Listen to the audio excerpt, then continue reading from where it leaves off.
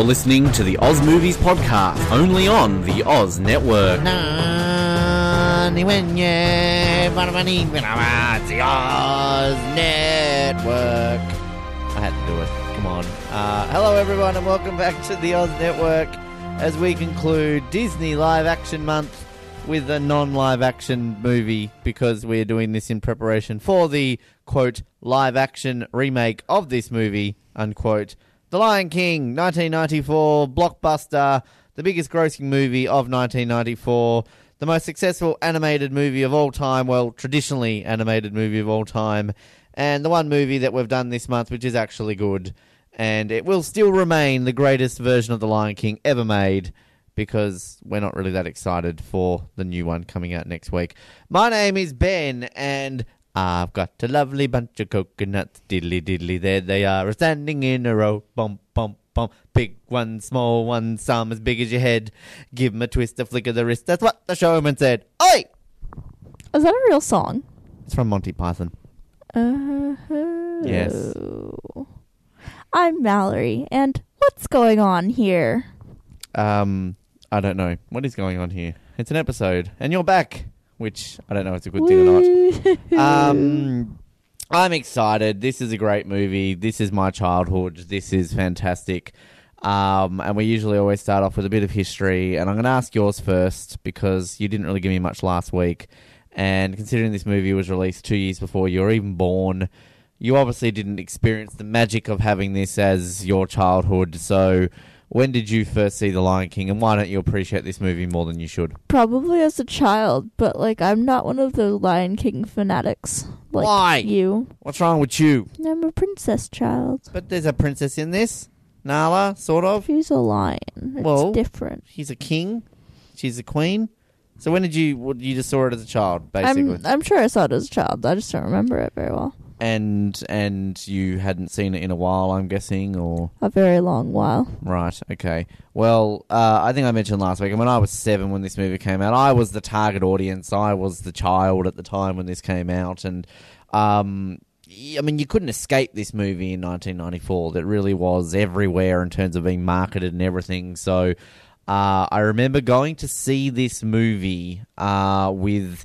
There was we went, funnily enough, to this Christian sort of after school group thing on a Wednesday for some reason, and there was a girl at this group who I as a 7-year-old, I wouldn't say I had a crush on her. I didn't know what a crush was, to be honest, but I liked her. And so we decided that she would come with us to see this movie. And I remember her because she was the very first person I ever met who didn't have a TV. And I found that very odd. And I also remember the day we went and got her, because we went and got her and then we caught a bus into the city to see the movie. Her mum had just had a baby and had a home birth. So, a lot was happening with this. They were very, hippie Christian, if that's the thing. That's apparently a thing. Anyway. Are you sure they weren't just hippies? You want to say that into the microphone so you can actually hear Are what you sure they weren't just hippies? I don't know, perhaps. Christians can be hippies and hippies can be Christians, right? I guess. So, anyway, so we went to the bus, saw it at the movies, loved it. I had lots of Lion King toys afterwards. I had a weird crush on Nala. I don't understand that to this day. I still don't understand. I just said I don't even know if I knew what a crush was when I was 7. So I was crushing on some girl from, we called it Cooker, that was what it was called, and also an animated lion, go figure. And yes, that is that. I remember having a video game of this, playing it a lot when I was a kid. I had a little stuffed Simba toy that I used to have. I had it all, Aww. The little nerdy Ben child. Yes, I was, exactly. And then when it came out on video, I had it on video, I'd watch it all the time, and yeah, this is the one Disney movie outside of the Pixar films that I gladly love. And this and Mulan, I would say. I love Mulan. And also I like The Emperor's New Groove, if that counts. Is that Disney? I think so. Oh, I'm pretty sure it is. I would have thought it was Pixar. No, it's not Pixar. Well, Pixar, it's not Pixar. But Pixar technically is Disney in many levels as Can well. we watch that? That's a good Emperor's movie. New Groove, yeah, Yeah. absolutely, sure. But so that was my history of it. But I mean, this is, I guess, in what is called the golden age of Disney, so to speak. This is when they were doing good things. This is really the last of the good traditionally animated Disney films we would have, because a year later after this, Toy Story came out and kind of blew everything out of the water when it came to animation. And from then on, I mean, I don't think Disney really had a big hit outside of the Pixar thing until Frozen, really, if I'm not mistaken. I mean, what did we have after this? Like, Mulan wasn't a huge hit.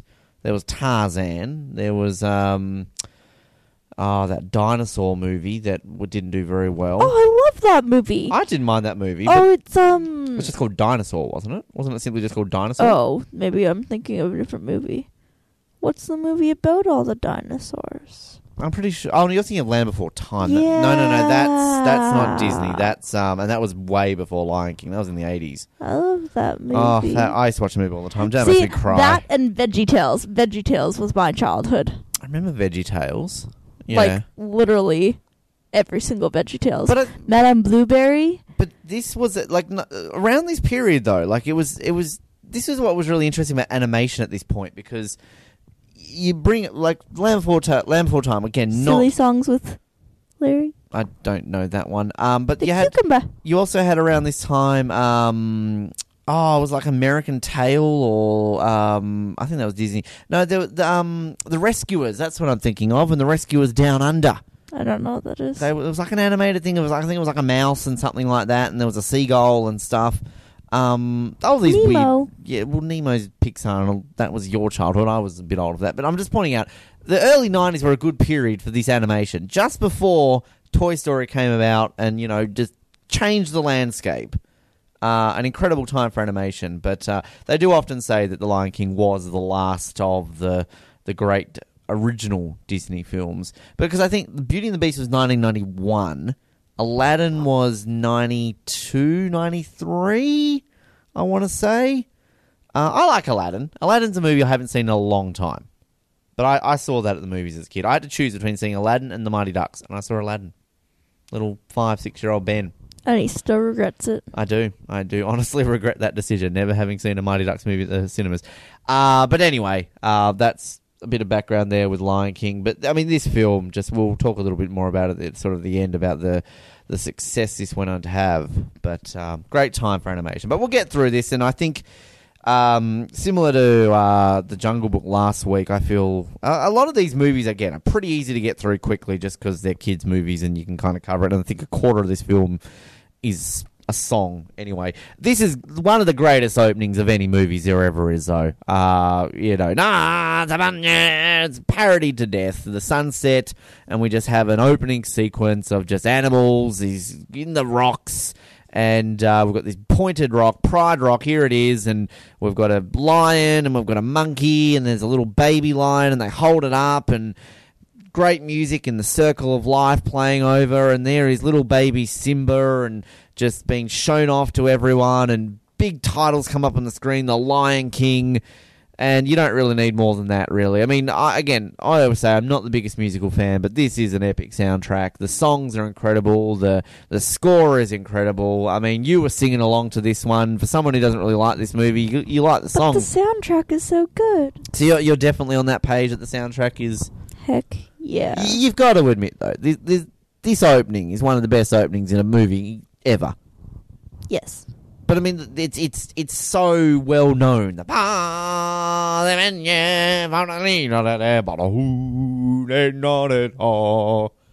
think we should just go through this entire movie as Ben singing. Well, I think we should. It should be like Grease. It should be like Grease. I think we'll take it in turns of singing. So it's my turn. In the world.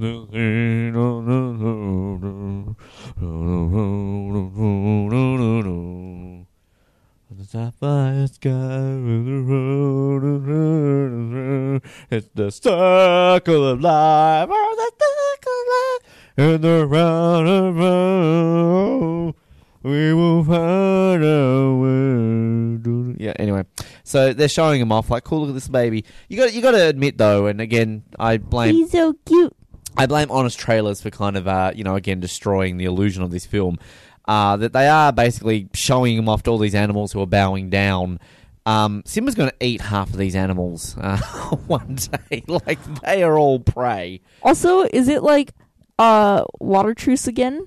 Is that what they called it in the Jungle Book? Like, that was the only thing I could think of in that scene where all the animals were together bowing down to him. Possibly. But the thing that I don't understand, I guess, is that we're going to see very soon that obviously all these animals bugger off because the hyenas take over and Pride Rock gets destroyed. But Where do they go? Exactly. But then when it rains and it comes back and Simba's restored, greenness to the land, they're all back again just to be eaten again. That's the only reason why things are prospering there, because they're back.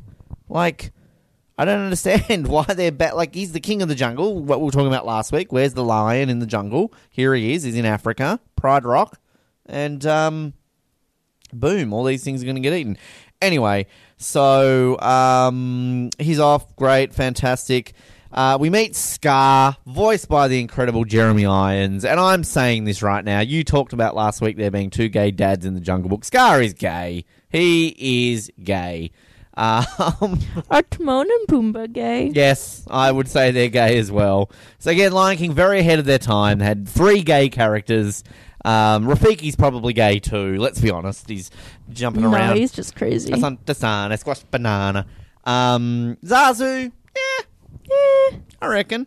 I get a bit of a gaydar vibe there. Anyway, a lot of gay people or animals around Pride Rock. It's Pride. There's your example of why there's a lot of gay creatures. Again, very forward of its time. It's Pride. Right there. We've solved the mystery of Disney's gay background. You know that a group of lions is called a pride, right? Well, yes, I do, but it's also a group of very happy people who fly rainbow flags, so good for them. But yes, we've got Scar is having a bit of a sulk. Scar is Mufasa's brother, the uncle of Simba, again, voiced perfectly by Jeremy Irons. I don't even know who the voice of Scar is in this remake next week, but I don't care. It's not going to even closely match how epic Jeremy Irons is in this film. And he's got a mouse and he's playing with the food. We meet Zazu for the first time, also voiced epically by Rowan Atkinson himself. Now, I am slightly excited to be able to see John Oliver. I love John Oliver. Except the bird is so ugly, the real one. Yeah, true. But that's the one thing that I'm looking forward to. John Oliver and the fact that we keep James Earl Jones as Mufasa. But, Rowan Atkinson is perfectly cast. This really does come at a time of Disney where, Beauty and the Beast set the bar high, got nominated for an Academy Award, of course, for Best Picture, the very first animated film to ever be nominated for Best Picture. But really, still, Disney didn't necessarily go for the celebrity voices. They kind of just used renowned voice actors. You didn't need to rely on celebrity. Aladdin was the first to do it. Aladdin got Robin Williams, of course, famously, to do Genie perfectly. And really from there on in, it kind of set this standard of getting celebrities in to do voices. Of course, this film littered with celebrities. And then, of course, again, we keep bringing up Toy Story, but it's important to note that time in history that a year later we would have Toy Story, and that many people say is also to blame for all these animated films now just relying more on celebrities to voice their characters, because, of course, with Tom Hanks and Tim Allen at the peak of their powers. But Rowan Atkinson, though, beautifully cast. There's not one celebrity in this film that isn't cast well. I mean, you've got to admit that this film is voiced pretty perfectly. Yes, I agree. You agree? I do. That's good. Yeah, and you not that familiar with Mr. Bean. You've watched a bit with me. Mm-hmm. You watched the Johnny English films with me, so you're not overly familiar with Rowan Atkinson, are No, you? there was only like a moment or two where I was like, oh, like I see Rowan Atkinson as well. Like, you know how... You know what I mean? Like, yeah, I mean, I would disagree because I can firmly tell this is Rowan Atkinson, but I guess I've grown up on him. I wouldn't have been able to place his voice. I don't even know if I would have recognized his voice. Interesting. Without it. Well, I mean, Rowan Atkinson to me is one of these people like a John Cleese. It's just kind of you know their voice so well. So that to me is Doesn't why. Mr. Bean not talk? Well, no, he doesn't. That's right. But I mean, Rowan Atkinson has played more than Mr. Bean. You know, he was Blackadder, of course. He was in Four Weddings and a Funeral. His very first film role, incidentally enough, was in a James Bond film. Well, a sort of James Bond film. It was the rival James Bond film. But anyway, the point is that great cast: Jeremy Irons, Rowan Atkinson. Zazu is, I guess, the helper of Mufasa. The king, who we saw before on The Rock, and we obviously haven't heard his name, but he's about to show up. Zazu's questioning where Scar was. Why weren't you at the ceremony of little old Simba? And he basically is like, oh no, I will have to practice my curtsy for the future king, or whatever it is. Scar goes to eat Zazu, and then Mufasa shows up, voiced by Darth Vader himself, James Earl Jones. Now, I know you haven't seen Star Wars, but you do remember the Big Bang Theory episode with James Earl Jones, right? Yeah. Like, you like Star Wars? I like Star Wars too! James Earl Jones is fantastic, and just the fantastic voice. You obviously surely know what Darth Vader sounds like. Well, outside of that, you've heard him speak. Luke. I am your father. Yes, perfect. That's it. I don't even know if I don't hear the quote in my mind. Well, what I'm trying to I just ask know that's what he says. Is, can you hear the Darth Vader-ness? No, not at all. Okay, well, there you go. So Mufasa shows up. Where were you? You should have been there. And Scar basically, he's just a grumpy old uncle right now. You know, he's obviously sulking. He's not going to be king, and I do like this little moment between Mufasa and Zazu where it's kind of like, what am I going to do with him? It's like, we make a very good throw rug, sir. So nice little moment there. We see Rafiki. Now, Rafiki is the baboon. We did see him earlier because he's the one who lifts Simba up over the rock. But he paints a little picture of Simba on the wall, and he's all like, ha-ha, Simba. I like Rafiki. Rafiki's... honestly, I'll say this right now. There's not anyone in this film I don't like. Okay. I just didn't know if you had an opinion. Did you have an opinion on Rafiki or anything? You've got a cat on you right now. Rafiki is hilarious. I'm trying to think of... He's like the town wizard witch guy. The town wizard witch guy. There's like a name for it, but I can't think of what it is. Sorry? The village idiot? No, it's like the healer guy, the doctor. Yeah, the witch doctor. Sure, we'll go with that. But then we get to see little Simba. He's grown up. He's a little kid now. And dad, dad, dad, dad, dad, dad. Voiced by Jonathan Taylor Thomas. Now, I'm going to assume you don't know who Jonathan Taylor Thomas is. If you were a teenage girl in the 1990s... I was not. If you were, you would have had posters of him on your wall. He was Little Mr. Heartthrob. You've seen Home Improvement, right? Yeah. He's the middle child in Home Improvement. He's Randy. It's been a while, but okay. That's kind of what he got best known for. But, I mean, he was in everything. He was in all the movies. Like, there was a Christmas movie. I think it was called I'll Be Home for Christmas. There's a really good movie with Chevy Chase in it called Man of the House. A really good movie, actually, with him in it. Just everywhere in the 1990s. A great film which I've tried to get you to watch many times, and we just haven't gotten around to watching it, called Wild America. I know Colin and I have talked a lot about that film. Just great film. Anyway, he was the 90s everywhere. Everything he was in was a hit, and whatever. But the point is, great vocal acting by little JTT, as he was known. True story, my parents wanted to call me when I was born. They were either talking between Jonathan Taylor and Thomas, so... There you go. There's a fun little thing I always like to say. So he wakes up his dad, and little Simba and Mufasa spend the day together. We get the very famous moment when they're on top of the rock, and everything the light touches, Simba, is our kingdom. It's like, what about that place over there? That is a shadowy place. You must never go there. And of course, memes galore. The famous one, I think, for Tasmania, of course, is like, everything the light touches is Hobart. What's that dark, shadowy place? That is Launceston. You must never go there. I think also, New York, New Jersey, Vancouver, Victoria. I don't know, other way around maybe. So, he's all like, oh, great, this is going to be my kingdom.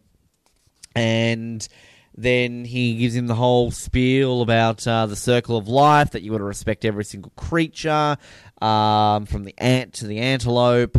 And we get this great little moment, but we eat the antelope. And it's like, but when we die, we become the grass, and the grass eat the antelope in the circle of life. Then we get this. You and I watched this weird version. It was like the special edition or something like this, because this is the one bit I'd actually never seen before. When Zazu shows up and kind of gives his morning report, I've only ever seen it where kind of he talks and Simba stalks a little ant or something and ends up pouncing on Zazu. But the version that we had, there was a song, a morning report song. Had you ever seen this before? Is that a real question? No, of course I haven't. I was choking on my own vomit there or something. That's disgusting. It was just odd and it didn't fit. So I'm glad I'd never seen this before because I didn't like it. So whatever this special edition version that we were watching just was rubbish. I didn't like that song. So we get a bit and Mufasa has to bugger off because there's hyenas in the Pride Land. And there's a little moment between Zazu and Simba. Simba then goes and hangs out with his uncle Scar. And he's a bit of a dick here, Simba. Like, he's basically just rubbing it in that he's going to be king. It's like, my dad showed me the whole kingdom. And poor old Scar is just, moping around that he's going to lose any chance of ever being king. Do you think this is how Prince Harry felt when William had a kid? Maybe. Yeah. I feel like for a movie where from basically the very beginning you know that Scar is evil, the small child spends a lot of time with the evil uncle. Well, you've also got to ask the question, is his nickname Scar because he's got a scar on his face, or was he just conveniently called Scar and ended up with a scar? Like, why is this guy called Scar? I always assumed it was because he had a scar on his face. But like, what's his name without the scar? Is it like Reginald or something? Mufasa's brother? Mufasa Jr.? Yeah. Like, I don't know. Like, Mufasa 2? But even then, that's a little bit cruel if you think about it. Because, like, if I got a scar on my face, like, I don't want people to pay attention to it. Like, oh, scar. Yeah, but, like, listen to the rest of the names. Like, Nala and Zazu, and there's like no way African that names. Scar is, like, his name. Simba, by the way, is Swahili for lion, if you didn't know that. There you go. Chai is some language for tea. Bonjour is French for hello. No, I was at work and someone was like ordering a chai tea latte and I was like, oh, like a chai. I was like, oh, and it's just the chai. And the mom was like, no, it's chai tea. And I was like, but it's a chai tea latte, so it's just a chai latte. And then I was like, oh, chai is, I'm pretty sure it's Chinese for tea. So when you say chai tea latte, it's like tea latte. It's like how people say ATM machines. Yeah. Which just pisses me off. It doesn't make sense. No, it doesn't. Just like Scar. Poor old Scar. Like, he's probably very self-conscious about his, like, deformity.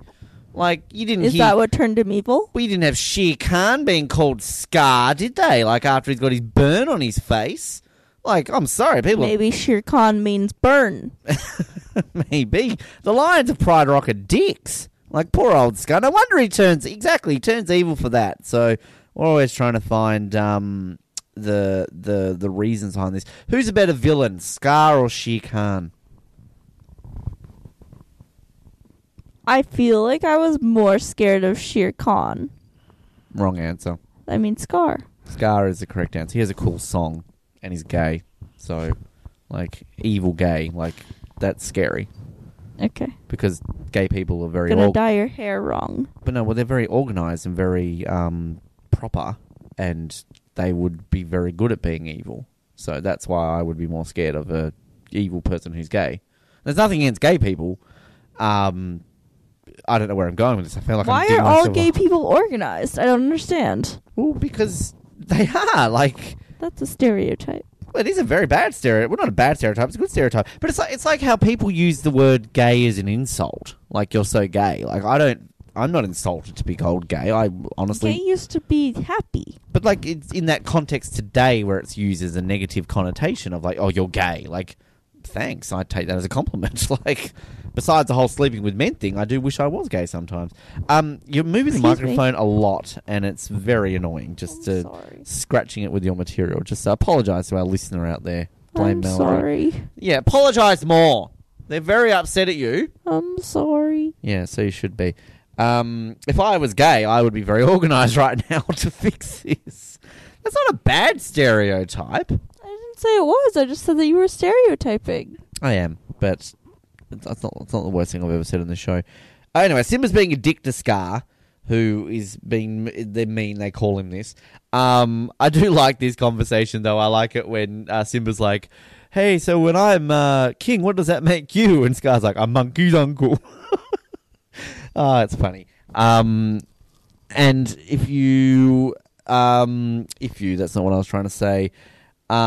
He basically tells him, in no lesser terms, that there's an elephant's graveyard, and of course his plan is to send old little Simba to his death, so that, he can become king or easier that way. So this sets us up for Simba and Nala heading off into the elephant's graveyard. We meet Nala for the first time. She's getting it clean. She's having a bath. I do like that. Like, I'm in the middle of a bath. Of course, all their parents like, where are you going? And it's like, oh, we're going to the watering hole. The watering hole? That's boring. And it ends up that Zazu's got to go with them. Zazu implies that they're going to be married one day. You're going to be betrothed. And then this all leads us into our next song, and this is your turn to shine right now. Oh, I just can't wait to be king. And No said do this. No said be there. No said stop that. No said see here. Now see here. Everybody look left. Everybody look right. Everywhere I'm standing spotlight. Yeah, it's probably out of all the songs, not my favourite. But what? Hang on a it's minute. It's the best song in the entire movie. What are you talking about? That is a lie. That is not a lie. It is the best. The best song is yet to come. No, it's the best song in the entire movie. I will finish my statement by saying it's not my favourite. However, I don't dislike the song. It's the best one. It's just this movie is filled with great songs that this would be. It's the best one. Calm your farm. It's the best one. I do like the bit at the end when Zazu's squashed by the rhinoceros, and it's like, I beg your pardon, madam, but get off, Simba. No. It's funny. So they've gotten rid of Zazu. That's the point of this song. And as they find their way into the elephant graveyard, they get a bit flirty. Nala likes it on top, apparently. Pinja again. And then they're in the elephant's graveyard, and then we meet the hyenas for the first time, voiced by Whoopi Goldberg, and one half of Cheech and Chong as well. I believe this is Cheech out of Cheech and Chong, if I'm not mistaken. Love Whoopi Goldberg. Like, just incredible. Please tell me you know who Whoopi Goldberg is. Yes. Thank you very much. So just, again, stellar cast. Absolute stellar cast. And I like the hyenas. I've always liked the hyenas. They're really? They're the side characters of, that give you the laugh. Remember in Aladdin, we was Jafar's red bird. You remember? You know the one I'm talking about? I know the one you're talking about, but I don't know its name. But there's always the side little characters in all the Disney films, like the armadillo. Yeah, Beauty and the Beast and the little teapots and shit. Aladdin also there's the monkey, isn't there? And the rug is a side character. What other ones am I thinking of? Little Mermaid. There's Flounder and Sebastian, isn't it? Sebastian. Yeah. And Mushu. Which one's Mushu? Isn't his name in Mulan? It's been a long time since I've seen The Little Mermaid. No, in Mulan. Oh, in Mulan. Oh, the dragon, Eddie Murphy. Yeah. Yeah. He's great. Oh, fantastic. And this is the thing I think with Mulan, which is so great, is because everyone assumes Eddie Murphy and voice acting is just Donkey from Shrek. But he did, Mushu first. Mushu. Fantastic movie. So, we've got the hyenas. You don't like the hyenas? No, they kind of creep me out. Except Ed. Ed's funny. But so... Ed's the crazy cousin who's, a little bit more crazy. Get Vancouver Canucks supporter, basically. Excuse me. Typical Vancouver Canucks supporter. Oh, I don't want to stay in the cup one day. They get into a chase, and then they're saved by Mufasa, who comes along and saves the day, and then he's pretty pissed off at poor old Simba. You deliberately disobeyed me. I'm assuming James Earl Jones has probably fathered children at some point in his life. I would be fucking freaked out if he was my dad. Like, if that's Darth Vader and Mufasa is your father, like, Jesus Christ. Imagine him yelling at you. Like, you're fucked. I should have also mentioned the elephant graveyard too. As they get walked off, we see Scar sort of staring over them. So yeah, we get this scene where Mufasa sort of, is going off at Simba, but they make up, and nice little moment where sort of they wrestle around a little bit, and Simba's like, "You're always going to be here for me, aren't you, Dad?" And then he tells his story about how the stars in the sky represent all the kings of the past who are watching over you, and I will always be here watching over you. Nice little moment. And this is what I think this movie does so well. And we've talked about issues and everything in the last few weeks with all these live action films and all that sort of stuff, but just the themes of this film and how well it sets it up so well. The fact that we've got this great father-son relationship with Simba and Mufasa. Obviously, it's going to end in tragedy, but then we kind of just get all these connections to it. And, I mean, just everything about this setup is fantastic. And as somebody, you keep saying you're not the biggest Lion King fan girl, but, I mean, you've got to admit, though, this is some pretty good stuff they're setting up for us here. I agree. It's just deep. It's just deep and meaningful. And just the music here, where you've kind of got that theme in the background, the score, it's just, it's so good. Did that really replicate the theme well, do you think? Yes, it was beautiful. Thank you. So, yeah, nice little moment. Then we lead into what I am sorry is the greatest song in this movie. We have the hyenas recovering, and they're sort of bagging out the old lions. I do like the bit where they're like, I hate lions. I hate them. They're ugly. And then Scar shows up, and he's like, we're not all that bad, are we? Gives them a zebra leg, and then tells them the plan that in order to get things better where they'll never go hungry again, they're going to have to kill Mufasa. And then we lead into Be Prepared. Best song in the entire movie. Song in the entire Bullshit. movie. This song is great. Be prepared for the world. Worse than the Morning Report song. No, Morning Report's the worst one by far. It's very dark. I mean, obviously this is the villain song, so of course it's incredibly dark. But just there's that shot when he's standing over all the hyenas and they're walking. It's very Hitler-esque. It's very Nazi the way they've kind of got the soldiers looking up to him, almost giving him the Sieg Heil salute as they're walking along. Very dark for a Disney movie. But yeah, incredible. Just how can you say this song is bad? This song is incredible. No, it's really not. This song is brilliant. It's crap. Such a great song. The setup, but this is what's going to happen. He's getting ready to kill Mufasa. Plot twist. Do you watch? You obviously like your Disney animated movies, correct? Yeah. Now, Thumbelina. I love Thumbelina. That's exactly where I was going to go with my next question. Thumbelina. You grew up with more computer-generated movies, sort of your age. Mm-hmm. Do you look at films such as The Lion King and think that they still look pretty incredible for the type of animation? Because outside of you not liking this song, visually, I mean, this is a pretty epic sort of set piece here that we're seeing with the whole cliffs going up and the fire and the things like that. Yes, I agree that it is animated very well. But I mean, how do you look at movies like this, which you, I guess, consider older than some because this was pre you being born? Do you appreciate the aspect of how much they would have had to put into this animation, or do you prefer computer-generated animation? What do you... I am not someone who notices these things. Respect to the people who did The Lion King and spent those 100 hours, or 100,000 hours, probably. But, it's not... I think that it's just, even though it's gone from,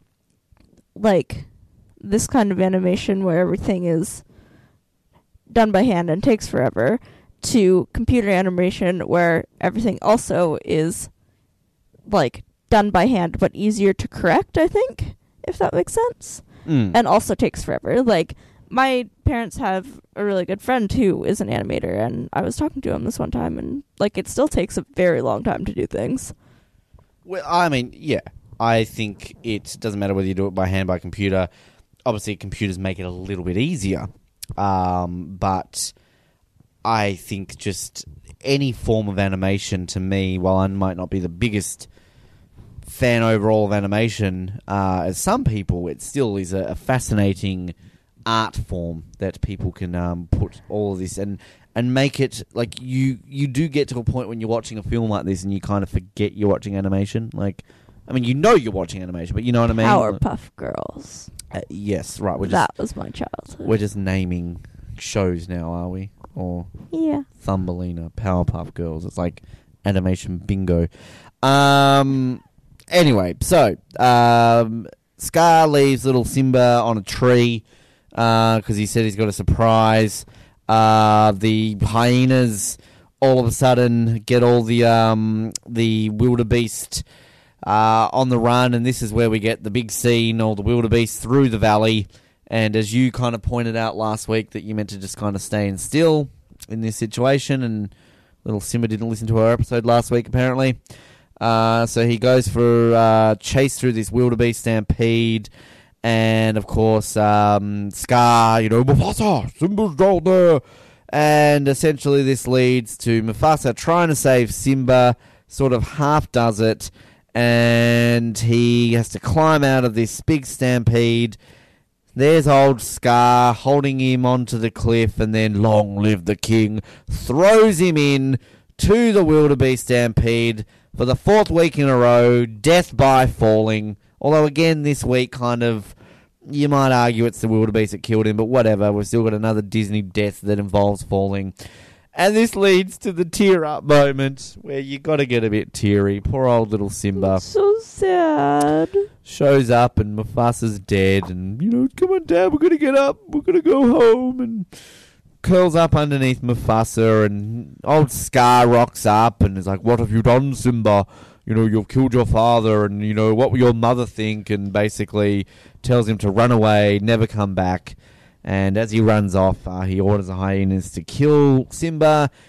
Simba manages to escape when he runs through a big prickle bush, and the hyenas let him go and say, if you ever return, we'll kill you. So, and I'll maybe just sort of cap it as Scar goes back and tells everyone that Mufasa and Simba are dead, and that the hyenas will now live in Pride Rock. I don't really see Scar's end game with his hyenas. I don't see what that actually just gives him foot soldiers, I guess. They're his minions. True. Do you remember seeing this for the first time and getting a bit teary? Tonight? I got a bit teary tonight too. No, I don't remember seeing this for the first time.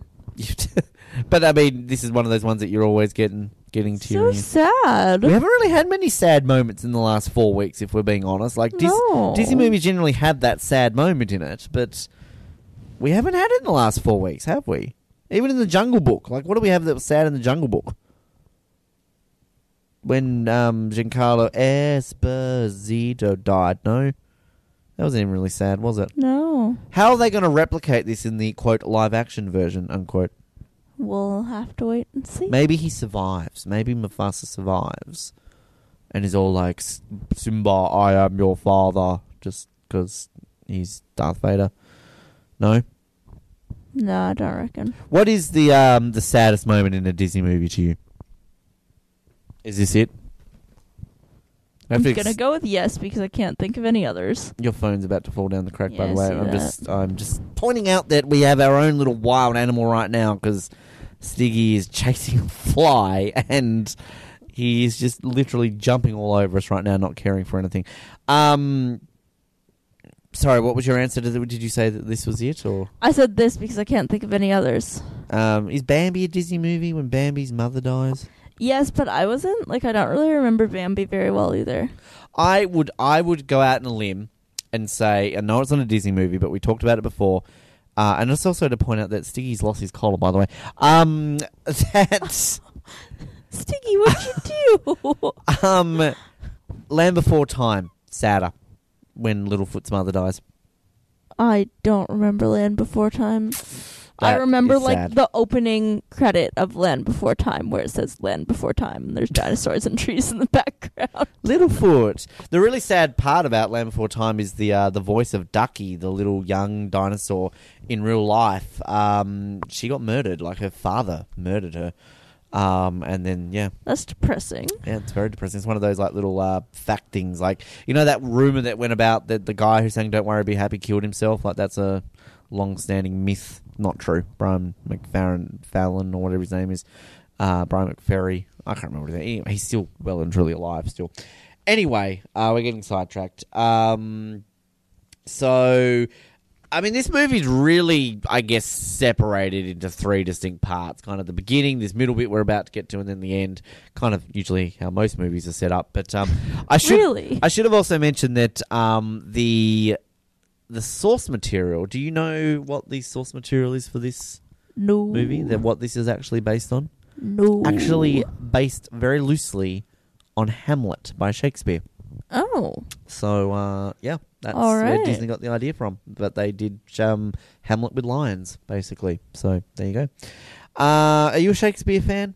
Me. No. The correct answer is no. So Simba's in the desert. You think he's dead. He's getting attacked by vultures, but he's not dead. And then we get to meet the comic relief of this film, Timon and Pumbaa. Here they are. Everyone's favourite gay couple that is a warthog and a meerkat.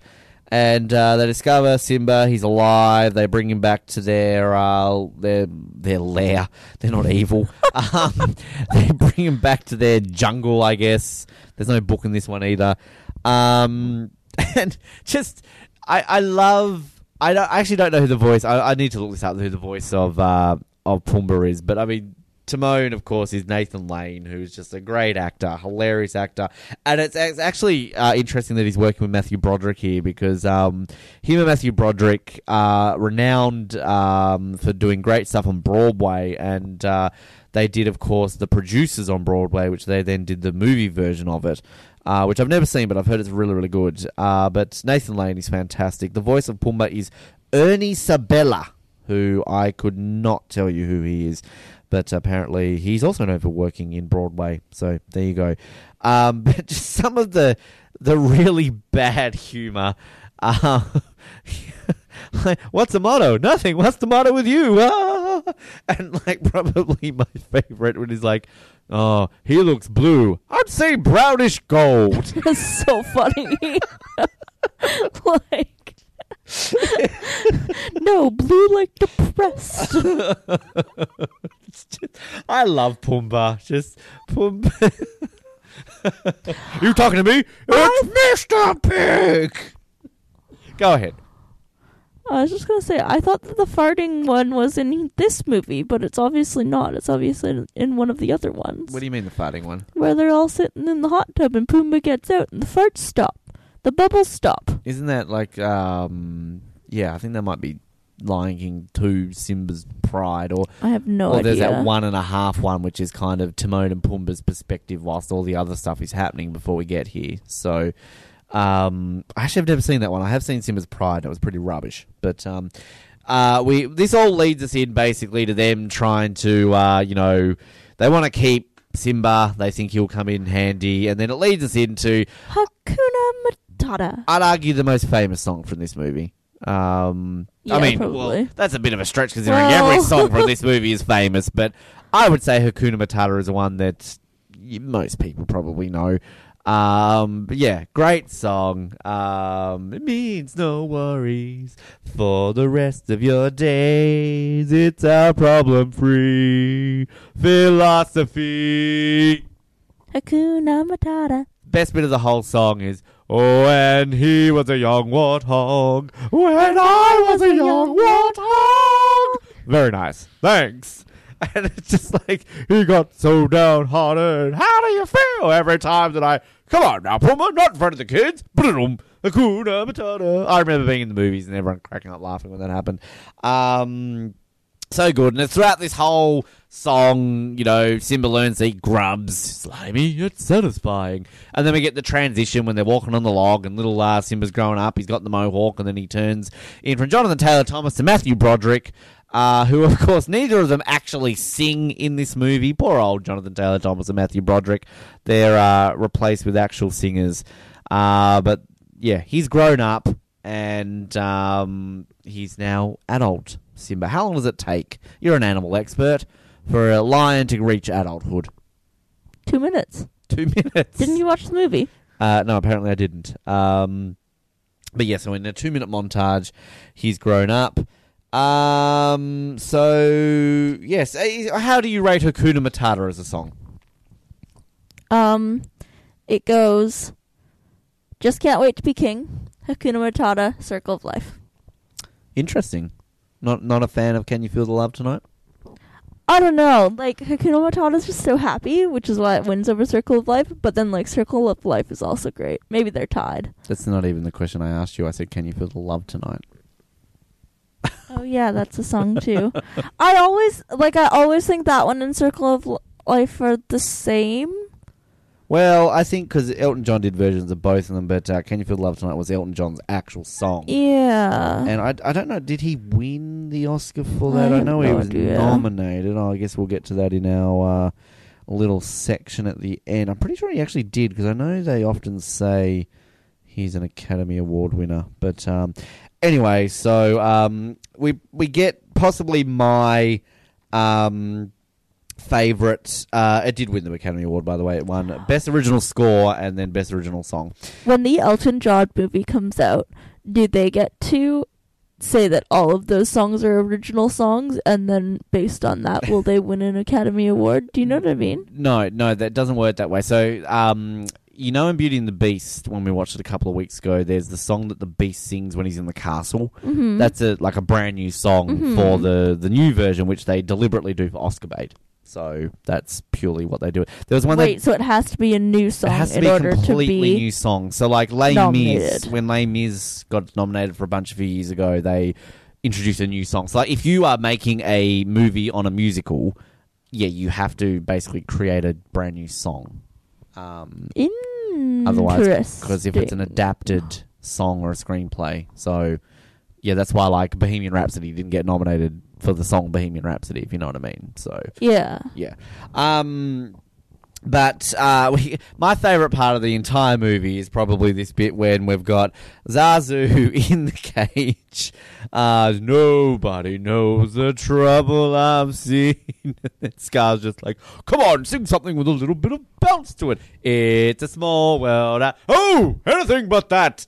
And then we get the, I've got a lovely bunch of coconuts, diddly diddly, there they are, standing in a row, bump, bump, bump. And then Scar gets involved. I would like to know how all these animals know pop songs and like songs from Monty Python, and we're going to get them singing in the jungle, the mighty jungle, the lion sleeps tonight very soon. And then Zazu, mentions like, oh, this would never happen if Mufasa was here. And then we go, what did you say? And as part of Scar's rule over Pride Rock, he's outlawed the use of the word Mufasa. So we learn that the hyenas show up. They're complaining that there's no food, and that none of the lionesses are doing any of the hunting. So basically, Pride Rock's gone to shit. Scar, not a very popular leader. The Donald Trump of Pride Rock. Would you say that? Sure. He too grabs things by the nether regions, but not by the pussy. I'm so funny.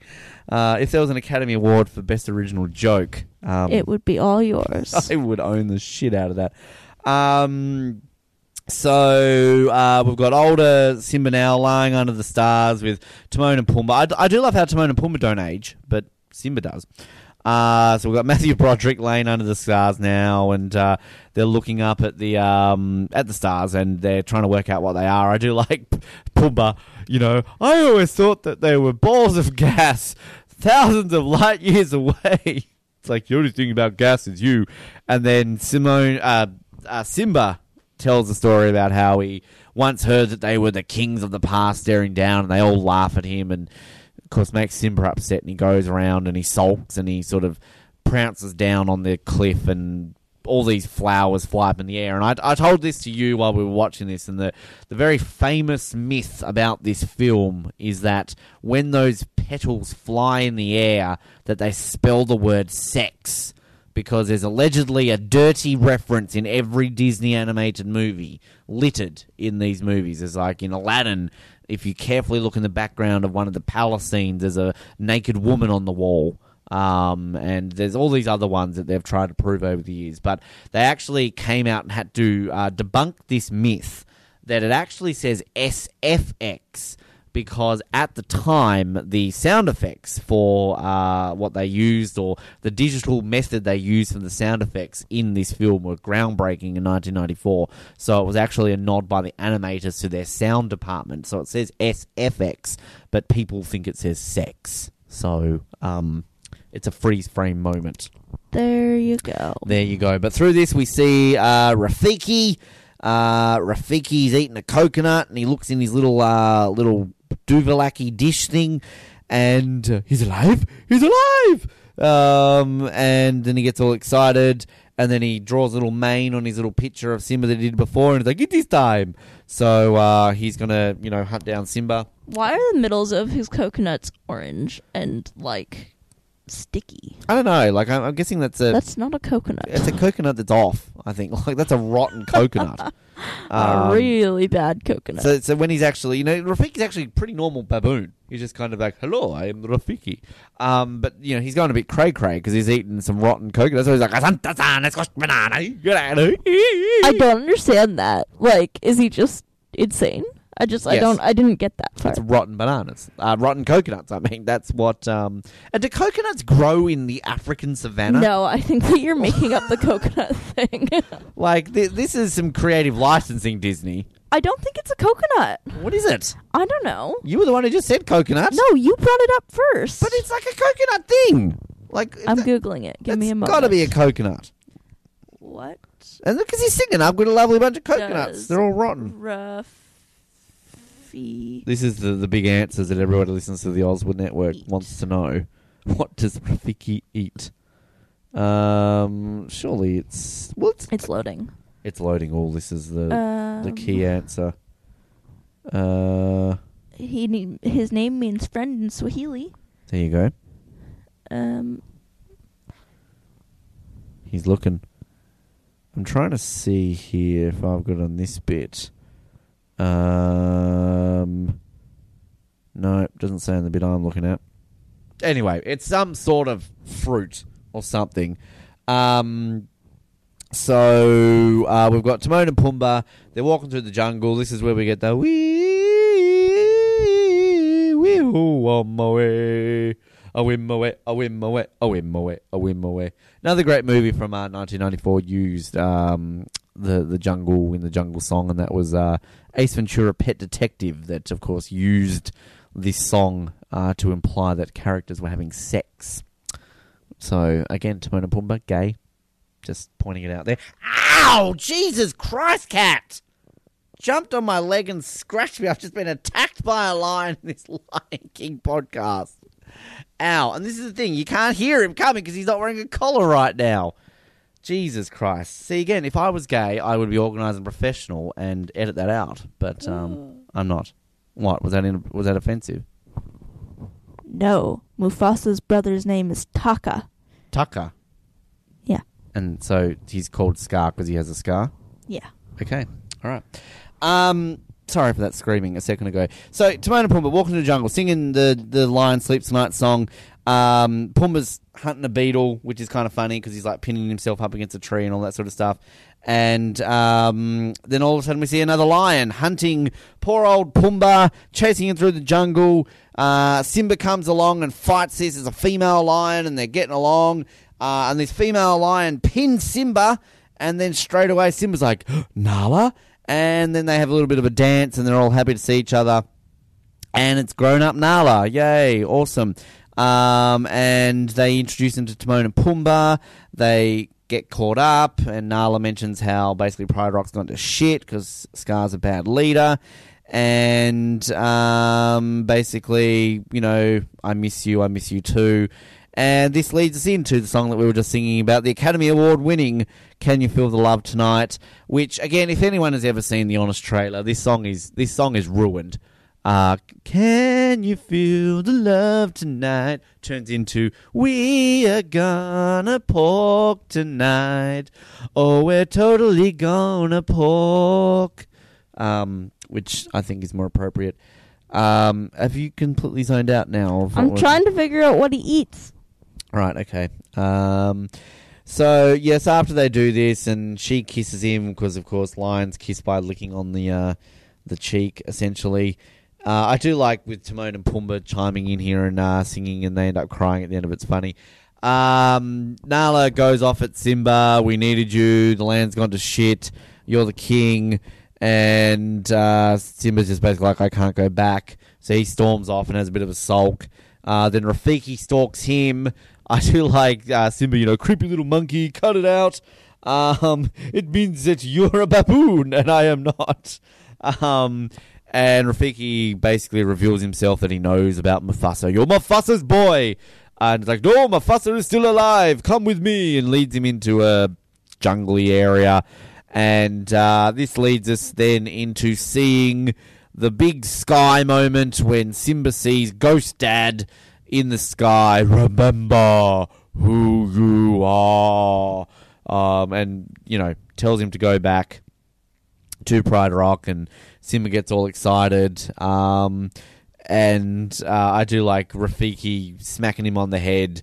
And, it doesn't matter. It's in the past. I love Rafiki. Rafiki's fantastic.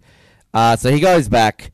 Nala, meanwhile, wakes up Timon and Pumbaa, and Rafiki's there and tells them that they've gone back to Pride Rock. And I do like the bit where Nala's trying to explain to Timon and Pumbaa. It's like, he's going back to see Scar. Scar? Who's got a scar? His uncle.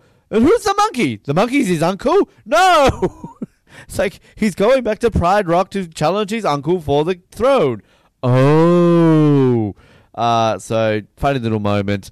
Simba runs back to Pride Rock and everything's dead. He's all shocked and sad. Nala apparently catches up in 2 seconds because she can run fast. And then Timon and Pumbaa are there and they're all going to go and save the day, basically. Which leads us really into the third act of all this. Have you found any information out for me? Or are you Yes, just gonna... I'm just trying to find out if it's a real thing. Okay, and what is this so-called real thing? So the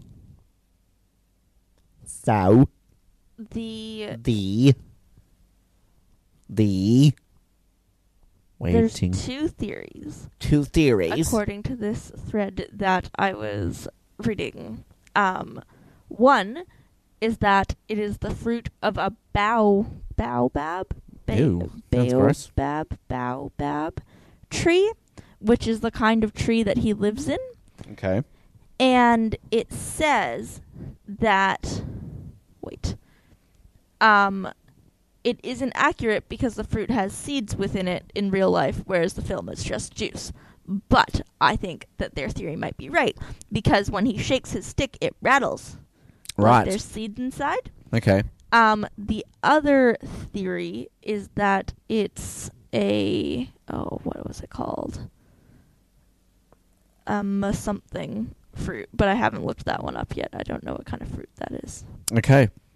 All right. Well, Yep. There you go. Well, that's a pretty dumb thing for that person to be like, well, it doesn't have seeds in it. Well, we didn't see the entirety of the fruit.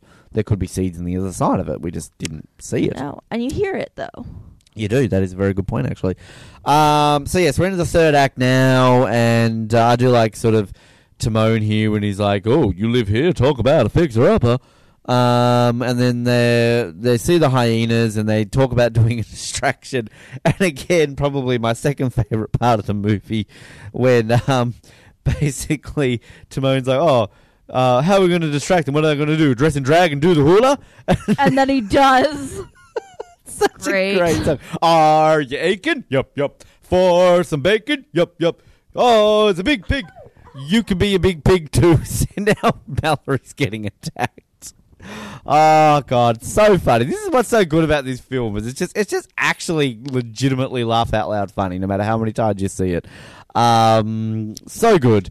And so they're going to separate. Simba's going to go look for Sarabi, his mother, and then leads us into Scar Sarabi, and he goes off at her because she's not doing the hunting. And she brings up Mufasa. Scar slaps Sarabi. A bit of domestic violence going on there. And little Simba's now big Simba up on the rock. Roar! And no, he's really going to town on your foot. Jesus, Stiggy's Scar right now. I accidentally kicked him in the face. Well, he deserved it based on that. Stiggy, how was your collar off? If you've broken your collar, so help me God, Cat. Yes, so anyway, Simba's alive. We know that. We've talked the whole movie about him.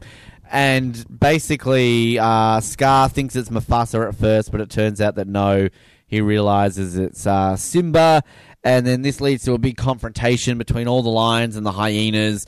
And then Scar's planning all this this propaganda and rhetoric into everybody's minds that it was Simba who killed Mufasa.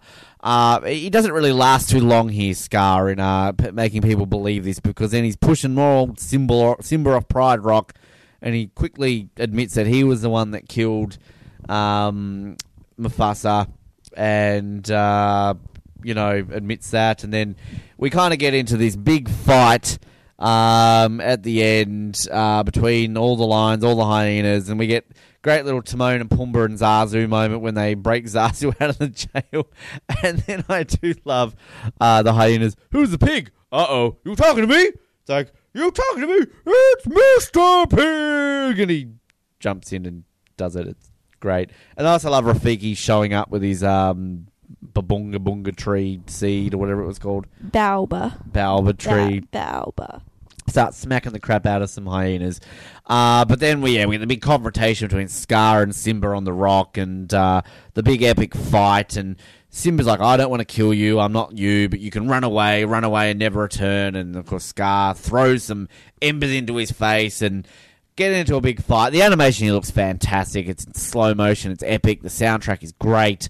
And then Scar jumps through the flames, and Simba kind of pushes him over, and he falls off the cliff again. Another creature or character falling to their death, but he doesn't quite die because Simba doesn't get away with killing him. But the hyenas turn on Scar because Scar tried to blame all the hyenas. He's like, it's all the hyenas' fault. That was their idea. So all the hyenas turn on Scar and kill him. Now, I watched The Jungle Book a week ago, and we saw a tiger take on all those animals basically single-handedly. I'm sorry, Scar could have taken on these hyenas, but, he was willing to die. And then this leads us to the pretty epic scene where everything is won. The rain, there's a big fire. We should have mentioned the lightning strikes, so there's fire everywhere. The rain comes along, puts all the fire out, and Simba walks all the way up to the top of Pride Rock and roars. Everyone roars. The kingdom is theirs again. And then it ends. Everything's all green. All the animals are back. They've come back for some reason because they think, oh, the lion's back. We're going to get eaten. And then before you know it, there is another baby. The circle of life is complete. And it comes down to, it's the circle of life. Another baby lion. Nala and Simba have porked. And then, boom, the Lion King. What a movie. What a great way to end. What's your thoughts on the big fight, the finale at the end? I think it's funny that he gets eaten by the hyenas, and that's my thoughts. Fighting is bad. That's my thoughts. Fighting is bad. I'm wishing PetSmart a happy birthday from Stiggy so that we can win him prizes. Right, again, she's really paying attention. This is why I miss Colin, because, Colin pays attention. I'm sorry. She just sits there on a phone and doesn't actually ever listen to anything that I say. It doesn't annoy me at all.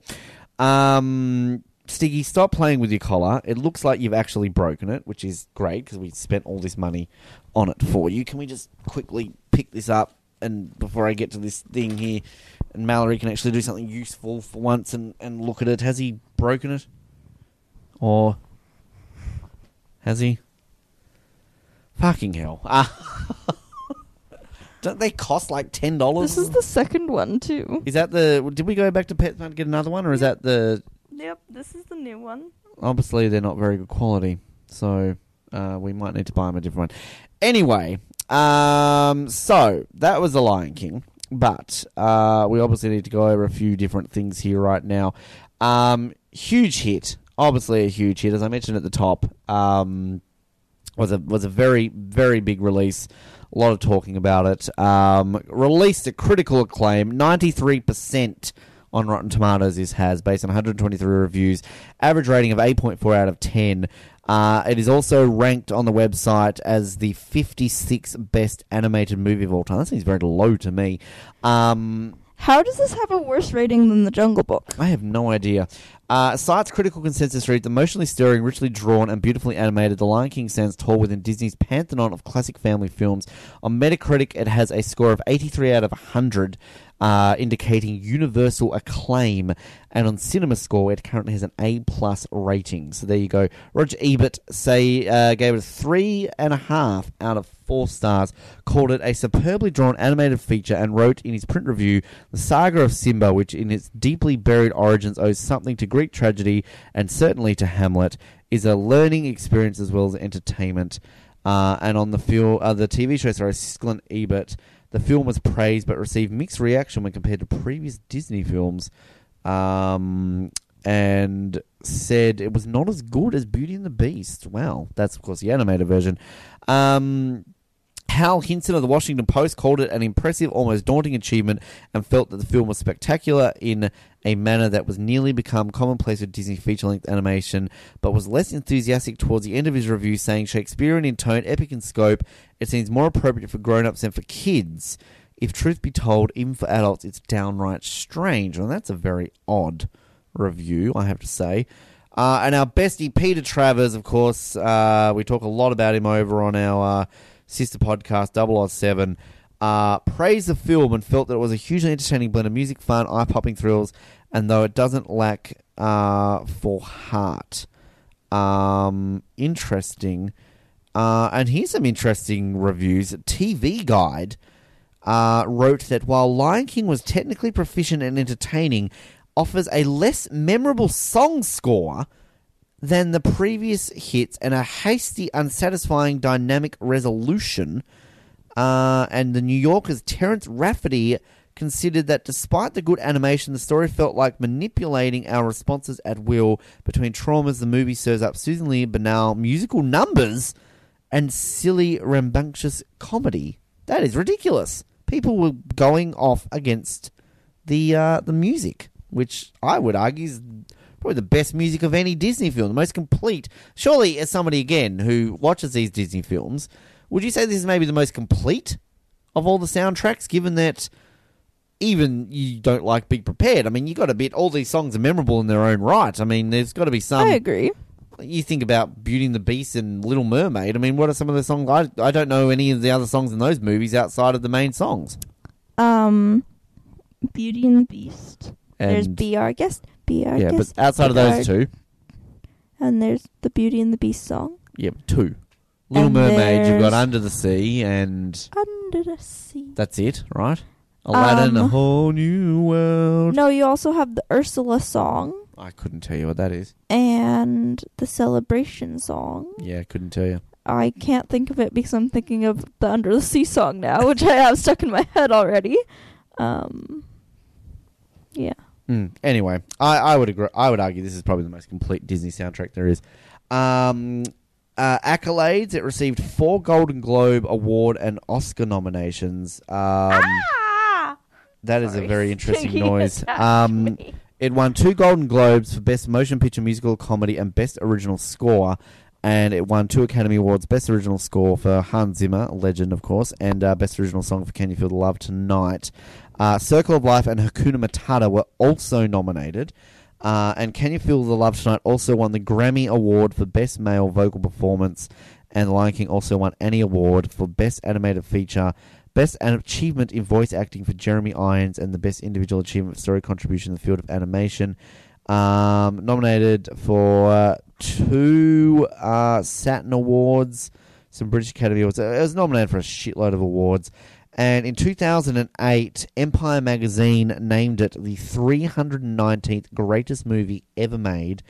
And in 2011, Time Magazine named it as one of the 25 best animated films of all time. And the American Film Institute named it as the 4th best animated film of all time, and also has placed Hakuna Matata as the 99th best song on their 100 Years, 100 Songs ranking. And in 2016, it was preserved by the United States National Film Registry by the Library of Congress as a film of culturally, historical, or aesthetically significant. So it is permanently in the realms of history, this movie. That's how significant it was. Box office-wise, now this is where it's interesting because for a very long time, this actually was the most successful animated film of all time. Grossed $312,855,561 in its initial run.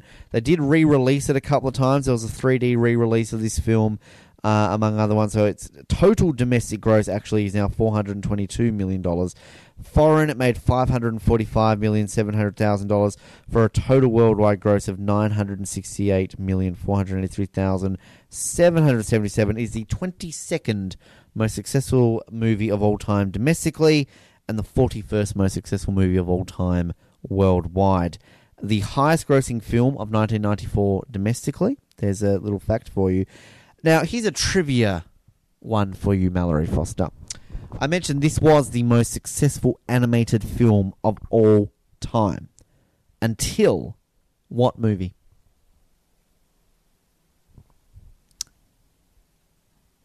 What year was Titanic released? It was Titanic animated.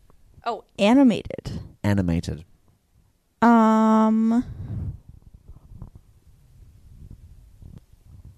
want to say Avatar, but that can't be right. It's not animated. What? Avatar's not technically... Avatar's going to fall in the same category as the new Lion King movie, as that it's... Plus, there's real people in Avatar. Frozen? No. Before Frozen? Yeah. The movie that I'm thinking came out in 2004.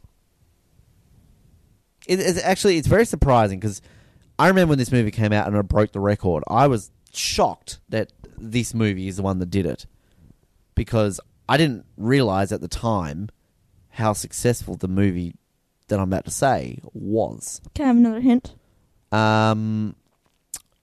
It is a sequel to another animated movie. It is based around fairy tales without being a fairy tale. We've already mentioned an actor in this episode who voices one of the characters. That won't help me. There's a Canadian does the main voice. Shrek 2. Oh! Shrek 2.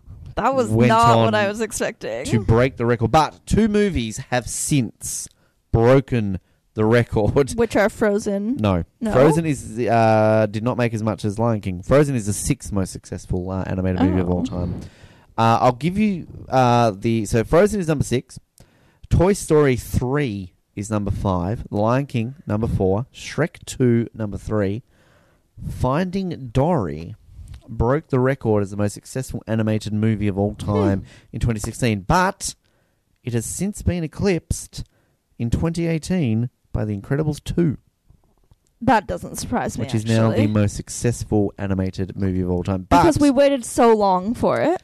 The Lion King still remains the most successful traditionally animated movie of all time. So there you go. And also, apparently, The Lion King is the most successful VHS of all time. That doesn't surprise me, actually. So there you go. There's a statistic for you. It's opening weekend of The Lion King. I will try and pull this up. It had a limited release where it only made $1 million, basically, and it was released at the same time as Wolf and Getting Even with Dad. I like that movie. And Speed, which of course we talked about earlier this year, was in its second week that week. But its wide opening release made $40 million, which really doesn't sound like a lot. But I guess at the time it was. And interestingly enough, Speed was still number 2 that week as well.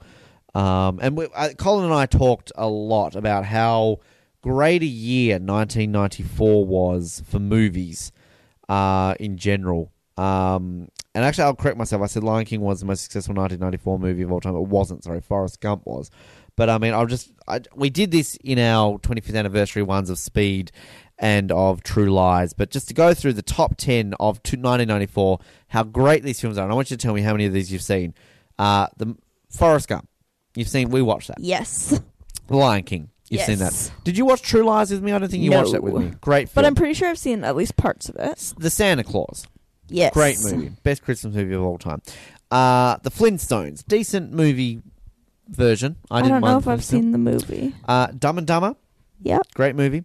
Clear and Present Danger with Harrison Ford. Nope. Alec Baldwin in it too, I believe, from memory. Speed. I don't think you watched Speed with me. No. Nope. Great film. The Mask. We watched The Mask on a plane. Yes. We did. And I don't think you would have seen Pulp Fiction, but great Nope. film. That is maybe one of the most complete top 10s ever. And then you look outside of the top 10 at some of the other great films this year. Ace Ventura, Pet Detective. We had Stargate. 4 Weddings and a Funeral.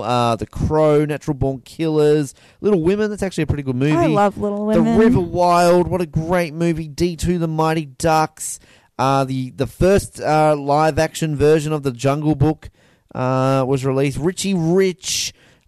Street Fighter was released. What a great year for movies, 1994 is. And Shawshank Redemption, often regarded as the greatest movie of all time. Still hard to believe that only made $28 million. It did not make that much money. It was not a box office smash, but arguably one of the greatest movies ever made, The Shawshank Redemption. Have you seen The Shawshank Redemption? Nope. Great film. And yeah, we don't really have the IMDb keywords for you because, again, I'm on my phone here, so I guess lion would be one of them. King. Gay uncle. Gay meerkat. Hyena dying. Yeah, probably. Yeah. Fight, kitty, fight. Fight, kitty, fight. Well, what are we doing with this film? I think we have to buy it. Well, no, you know I'm going to buy it, but I want you to be honest here. What do you think you would do with this film? See, I just don't feel compelled to watch it again. I'm sorry. So are you going to rent it? You're going to buy it? I think I'm going to rent it. Wow. Mallory Foster rented The Lion King. I'm sorry. Jesus Christ, woman. Can I have that ring back? No. See, like, at least in Star Wars movies, you know, I mean, you should buy them, but you'll probably not buy some of them. But, like, I hope you do. I'll make me very happy if you do. But, like, The Lion King. How do you not buy The Lion King? My Lord. If yes. it's in between The Lion King and Star Wars movies, I'll buy it. But again, you haven't seen Star Wars, so you can't really comment on that. How? Just quickly, I mean, obviously, it's a clear buy for me. But can I ask, you've watched all 4 of these films with me in the last month. Obviously, you've only been on 2 of the recaps, but you did watch Maleficent and Beauty and the Beast. How would you rank the 4? Beauty and the Beast. Lion... Jungle Book, Lion King. No, I liked The Lion King better. But it's just that... Like, I would love to watch The Jungle Book again. I just enjoyed The Jungle Book more. Okay, so you'd put Jungle Book, Lion King, Maleficent. Yeah. Lion King, Jungle Book, Beauty and the Beast, Maleficent. That one's easy. Final question I'll ask you. Has this movie made you more excited for seeing... No, I think it's made me less excited. You watched the trailer before we watched this. I thoroughly enjoyed this movie. Maybe I should buy it. Buy it. I feel like I'm talking myself into a buy. Buy it. Yeah. Okay. Yay. We're checking out at the counter. But yeah, obviously next week we're going to see the, quote, live action, unquote. Yeah, I'm just not feeling it because I love this movie so much, and watching this movie just reminded me how great this movie is, how important this was, and yeah, I'm scared to see this movie next week. Anyway, yes. That will come next week, The Lion King. We will do a spoiler-free review of that, of course, and I will be intrigued to see how that plays out. I don't know whether or not Mallory, you'll be with us, or it'll just be Colin and I, or how it will play out. But if you're not with us, it's been fun. We also, I guess our next big major one that's probably, I think, about 2 months away, month and a half away, really.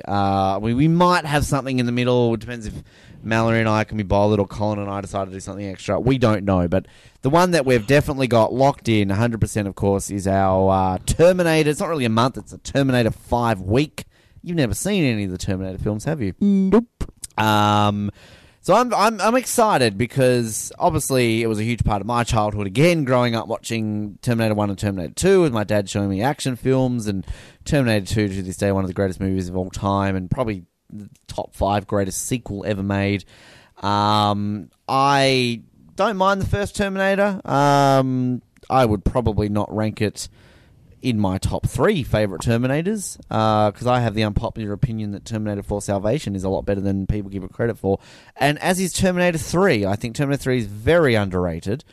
And then I've never seen Terminator 5, which apparently is absolutely rubbish. But it's going to be sad when we talk these films up knowing that the Terminator 6 basically ignores the fact that Terminator 3, 4, and 5 ever existed, and it's a direct sequel to Terminator 2. So, welcome to the world of movies. But then that gives us an even step closer, because whilst we're doing Terminator, we will obviously have to start. You're kind of going to have 2 months paralleling with each other, because we've got a grand total of 10 Star Wars films to get through. Woohoo!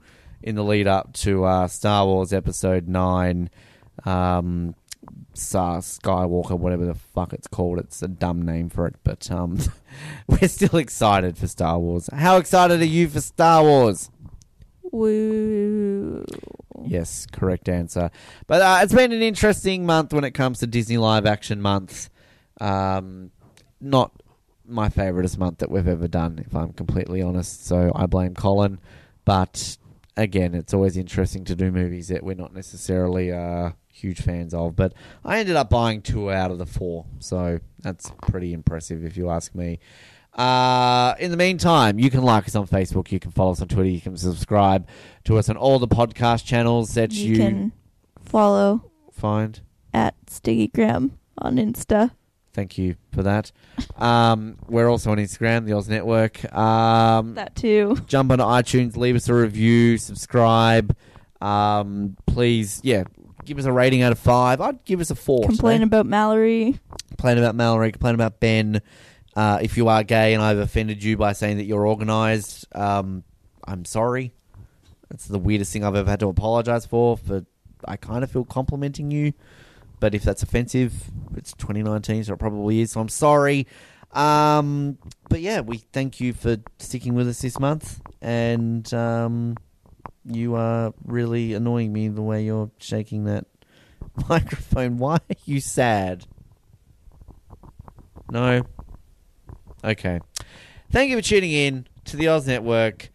My name is Ben, and actually it's Mr. Ben! Cute. My name is Mallory, and I don't have a closing quote because I suck at this. Good day. Thank you for listening to the Oz Network. Don't forget to subscribe to get new episodes delivered to your speakers every week. For more information, hit us up at theoznetwork.net.